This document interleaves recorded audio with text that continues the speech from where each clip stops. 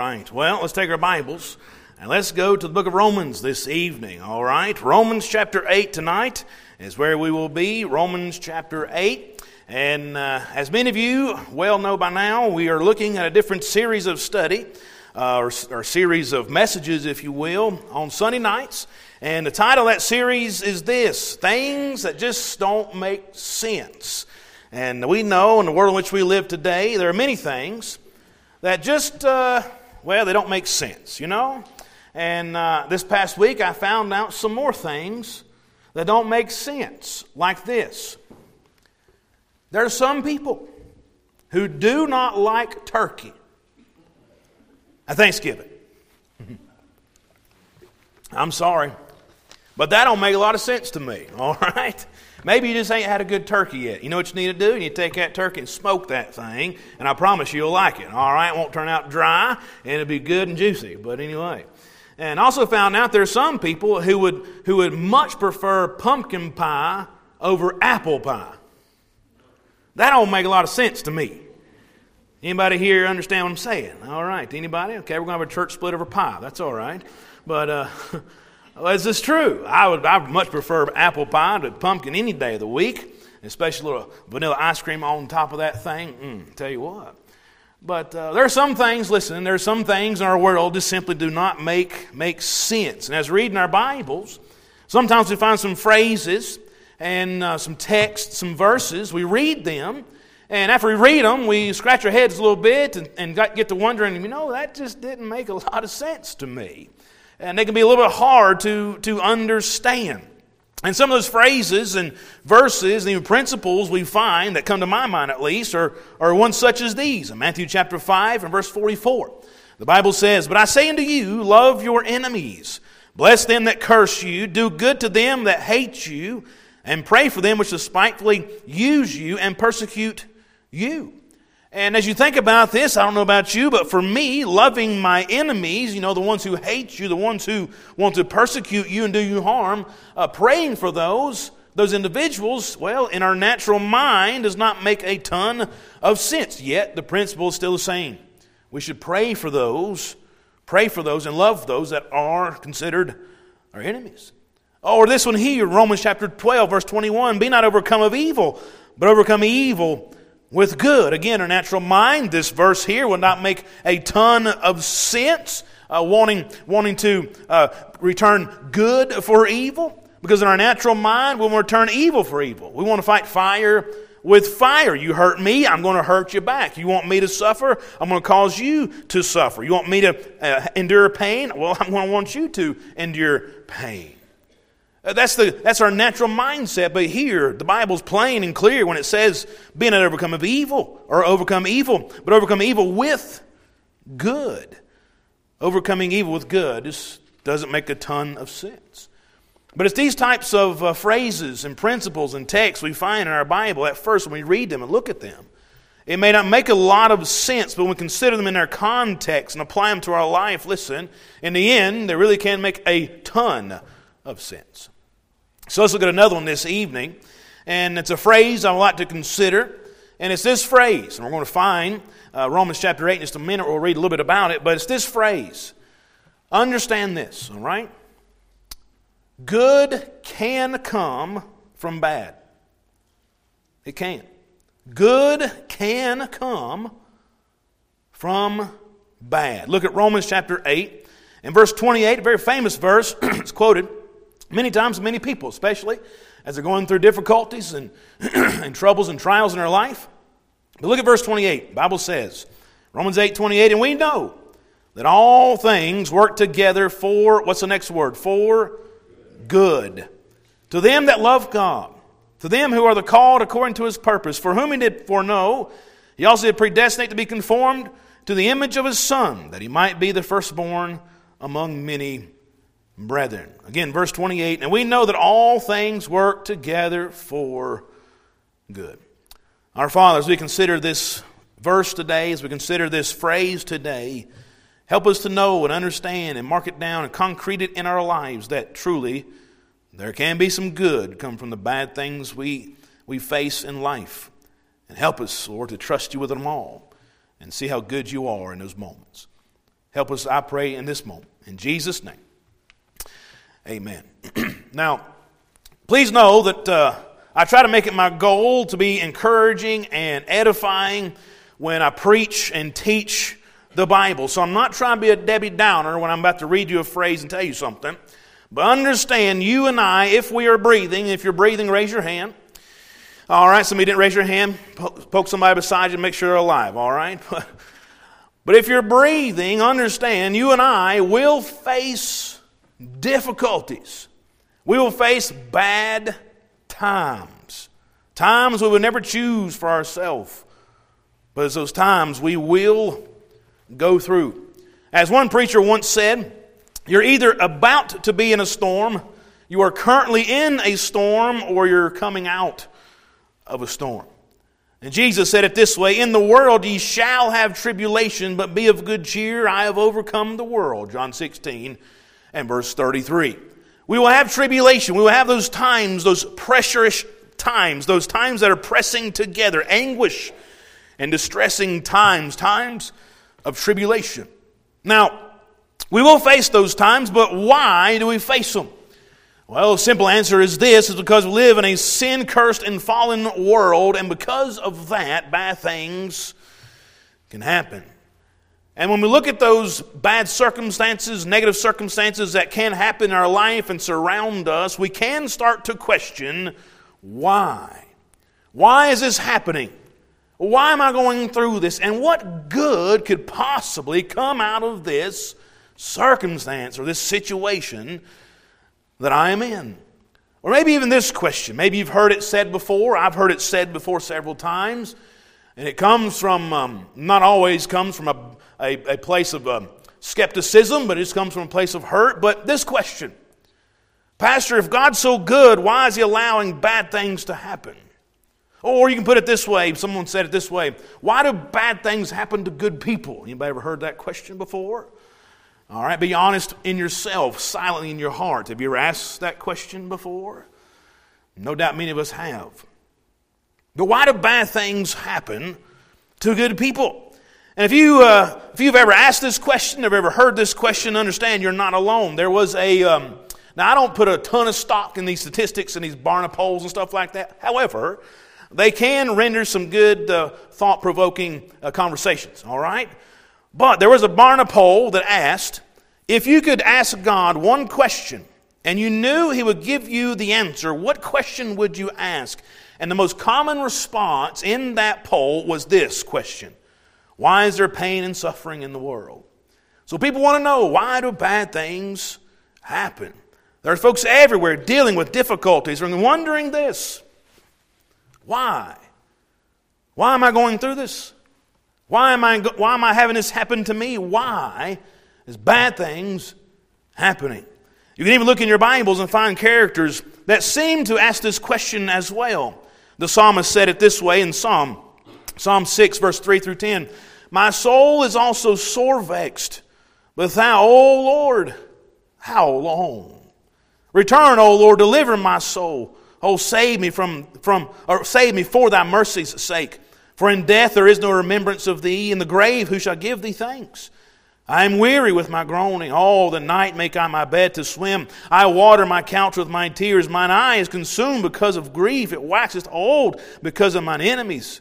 Depart from me, all you workers of iniquity, for the Lord hath heard the voice of my weeping.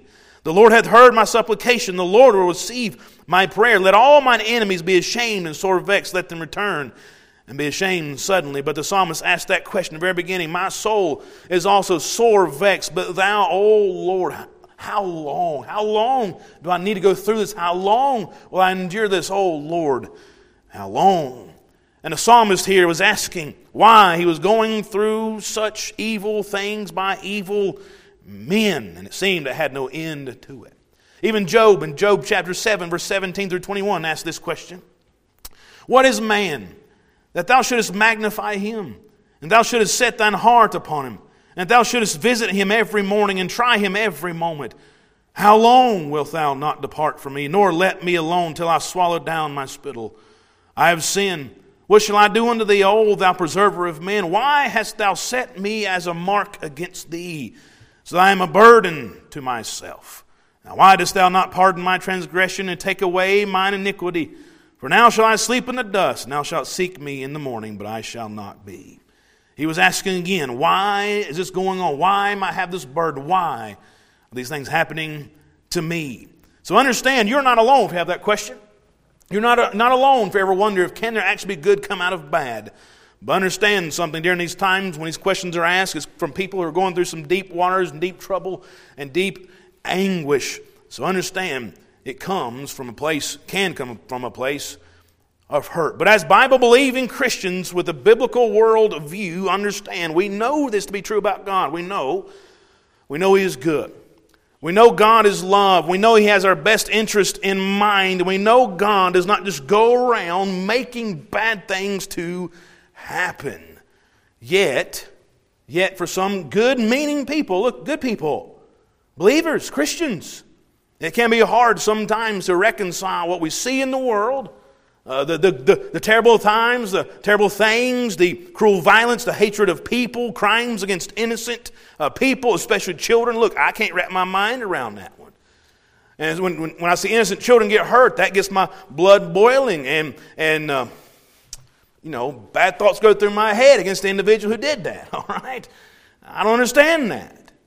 But when you see these things happen in the world, natural disasters, sickness, disease, and so much more, when you see these things happen, it's hard to reconcile the bad things we see to what we know to be true about God. Again, how He's good, how He is love, how He is kind, how He is merciful, how He is gracious. God is forgiving, patient, tender, compassionate. How our God is the Savior. He's the Lord. He is the King.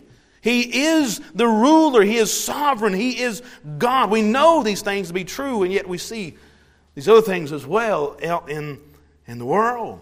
We know these to be true about our God, and yet we know in the world in which we live that is full of darkness and sin and wickedness. How can this be? Now, just on a side note, I don't want you to get too depressed in this message, all right? On a side note, please know that in the end, God makes all things new. Basically, He fixes it all. One day, God will fix it all. The Bible says in Revelation 21, verse 1 through 5, and I saw John speaking, of course, he's penning these words down. And I saw a new heaven and new earth, and the first heaven and the first earth were passed away.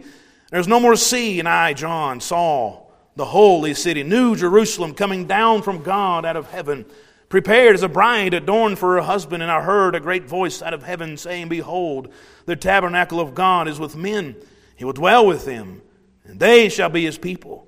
And God Himself shall be with them, and be their God. And God shall wipe away all tears from their eyes, and there shall be no more death, neither sorrow nor crying, neither shall there be any more pain, for the former things are passed away. And He that sat upon the throne said, Behold, I make all things new. So we know one day that God's going to take care of everything.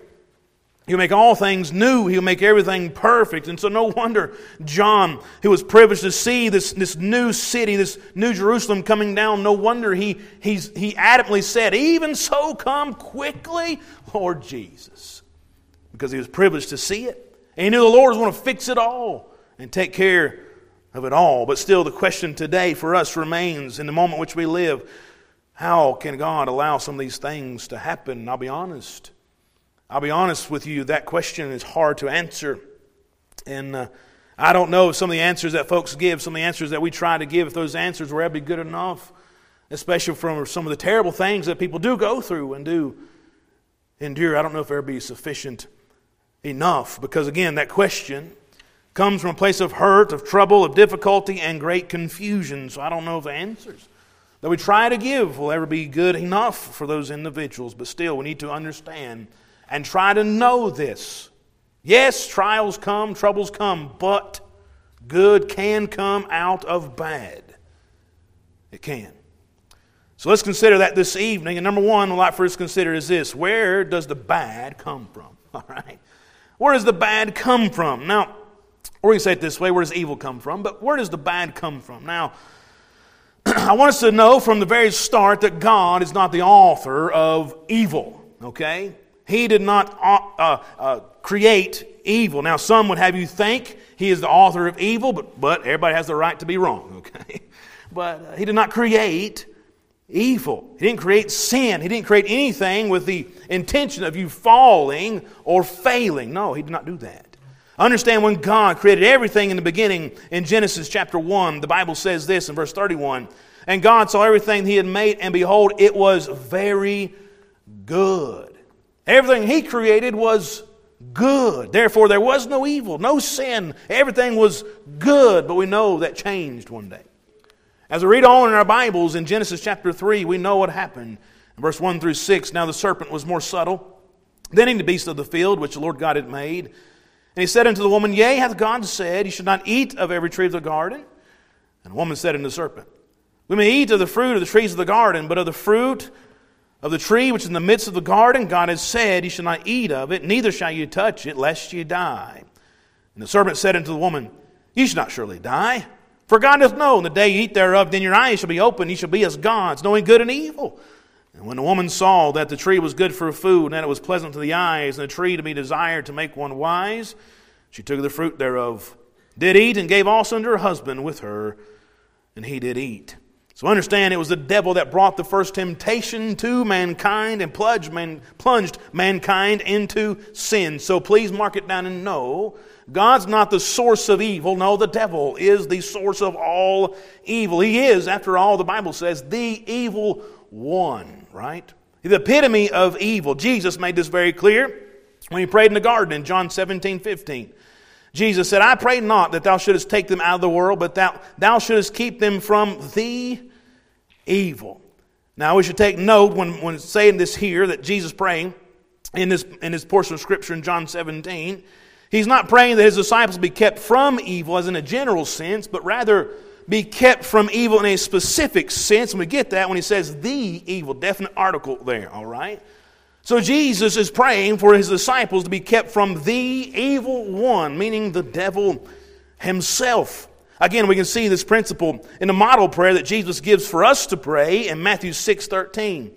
When He says, And lead us not to temptation, but deliver us from evil. Again, not in a general sense, but more specific sense, as in the devil himself. What I'm trying to get across this evening from this point is this: evil comes from the devil.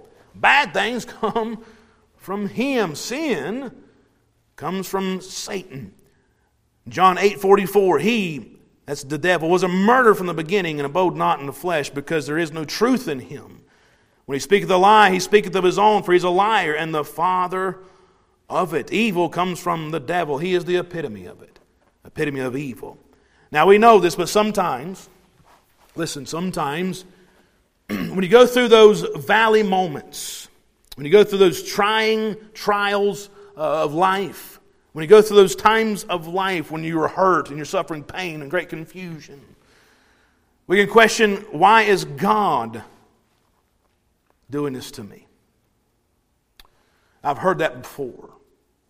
They point an accusing finger at God, that God is making all of this happen. Because in that moment we forget really the source of the bad things. It's not God, but it's the devil himself. So, since God doesn't make bad things happen, He does do this though, sometimes He allows it. God rules and overrules, but He does allow sometimes these things to happen in our lives. Number two, why? Why does He allow it though? And to answer that question, let me ask a question. If everything in your life was perfect, you had great health, your bank account was full, you wanted for nothing. If your relationships were perfect, everything at home was just hunky-dory and amazing. You had the best job with the best boss.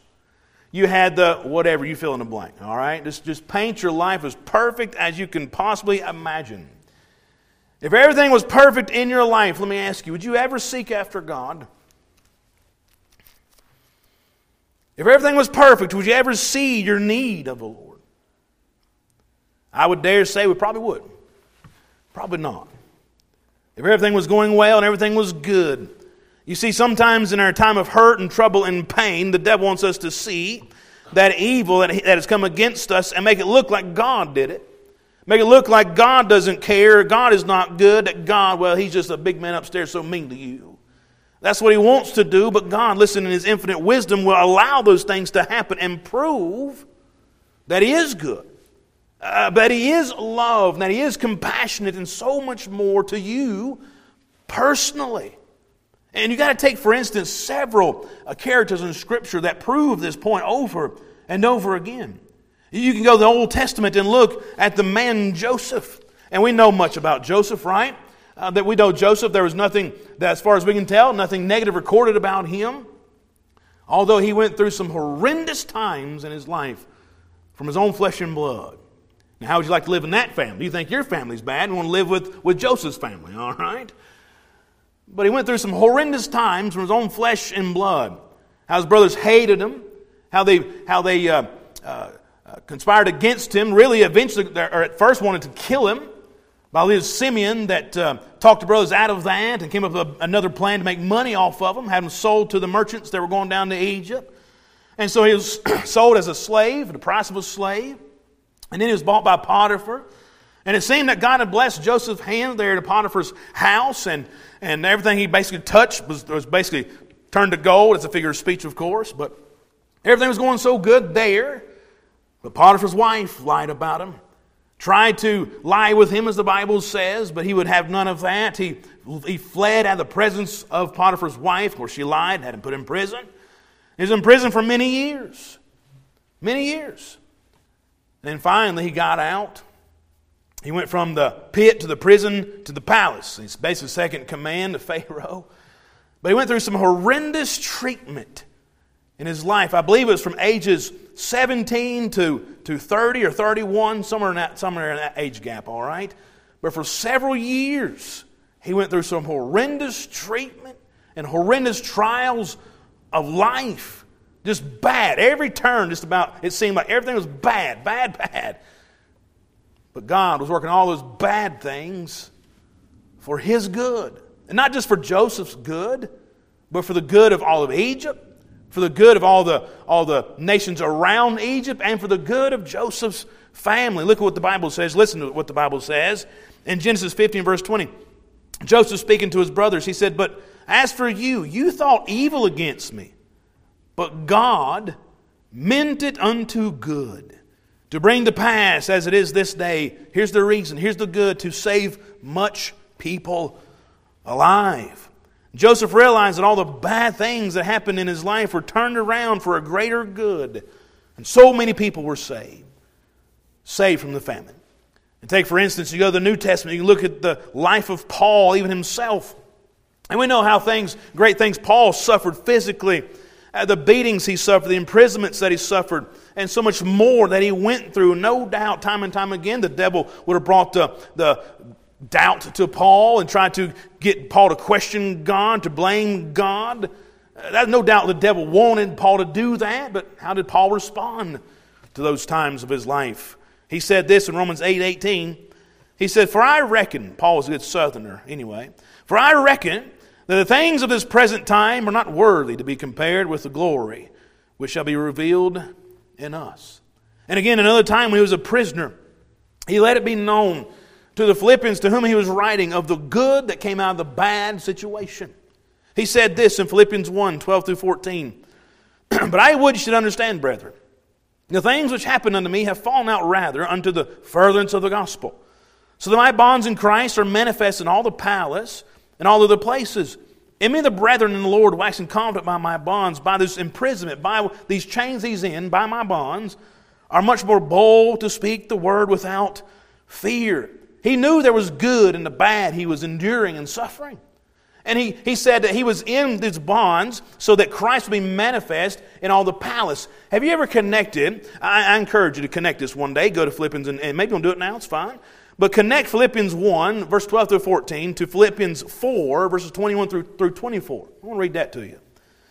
As Paul is finishing up his letter, he says, "Salute every saint in Jesus Christ. The brethren which are with me greet you. All the saints salute you, chiefly they that are of Caesar's household." Caesar's household. Do you think Caesar's household was the palace? Yes or no? I'd say he probably lived in the palace. But remember, it was because the bonds that Paul was in, he had the opportunity to go to the palace and show forth, or preach forth rather, Jesus and Him crucified. But it was a reason he had to go to the palace, because there's people there willing and ready to receive the message of Jesus Christ. Because there were saints after the palace and after the prison there that were saluting the Philippian believers when he says, chiefly they that are of Caesar's household. They salute you. It's amazing. God brought all these bad things and turned around for His good. God can bring good out of the bad. He can. He can. Again, take for instance, we just looked at them for several months, but take for instance the miracles of Christ we studied together. When you look at those, and most of them, you will find individuals who are facing some terrible circumstances of life, either in their body physically, or in their life somehow, or even in their spirit, right? They were suffering. But in every single instance, in every single circumstance of those miracles, it caused those people that were suffering, going through the bad things, it caused those people to do this, to come to the Lord. To come to God, to bring their family member, bring their friend to Jesus, so that bad stuff they were facing would bring them to a good God who's able to help them and able to deliver them. Understand, good can come from bad. It can. It can. And God can work all things for good. So you can see person after person in Scripture. We can look at more and more and more. Now, person after person in Scripture. You can look at David, how the things he suffered. But in those suffering times of life and the run for his life in the wilderness, he learned more about God in the wilderness than he ever did in the palace. But you can look time and time again at individuals from Scripture and see how God can bring about good things from the bad. And they could see the good from them. Now, in those moments, though, these men and others like them that we looked at in Scripture, they could have allowed the devil to use those tragedies. Could allow the devil to use those tragedies to pull them away from the Lord. But they allowed those times, those hard times, difficult times, tragic times, bad times, they allowed those times to bring them closer to Jesus and to seek the Lord and come to the Lord, and they saw good from the bad. So it could be that even the times we face, listen, even the times that we face in our lives even today, it could be that the devil would want you to doubt the goodness of God. He'd want you to be pulled away from the Lord, pulled away from the Bible, pulled away from time of prayer, pulled away from the church. Oh, he would love it. He'd want to pull you away. He'd want to use those times to do so. Why? Because the devil hates you. He does. And he's a roaring lion walking about seeking whom he may devour. He hates you because he hates God ultimately. He will do everything he can to try to divide you from Jesus. And remember, the devil tried to do this with Peter. Even Jesus said this to Peter in Luke 22, verse 31 through 32. And the Lord said, Simon, Simon, behold. That word behold is a good word, by the way. It means, hey, look up here. Look, got something very important to tell you. Behold, Simon, look here, man. Behold, Satan had desired to have you, that he may sift you as wheat. But I had prayed for thee, that thy faith fail not, and when thou art converted, strengthen thy brethren. That word sift here means to shake violently. And no doubt the devil desired to have Peter to shake him violently, to shake his faith, shake his trust, shake his confidence in God. And he would do that through any difficulty or trial that Peter would go through. And yet the Lord wants to use those same trials, those same difficulties, those same bad things to show you there can be good come from them and show you how good God really is. And so we must, in those moments, we must humble ourselves and bring our cares and bring those confusion and difficult times to the Lord and allow God to show us really how good He is. And show us that God can bring good out of the bad. Now, I know sometimes it don't make sense. It don't make sense. I'm going through this bad thing.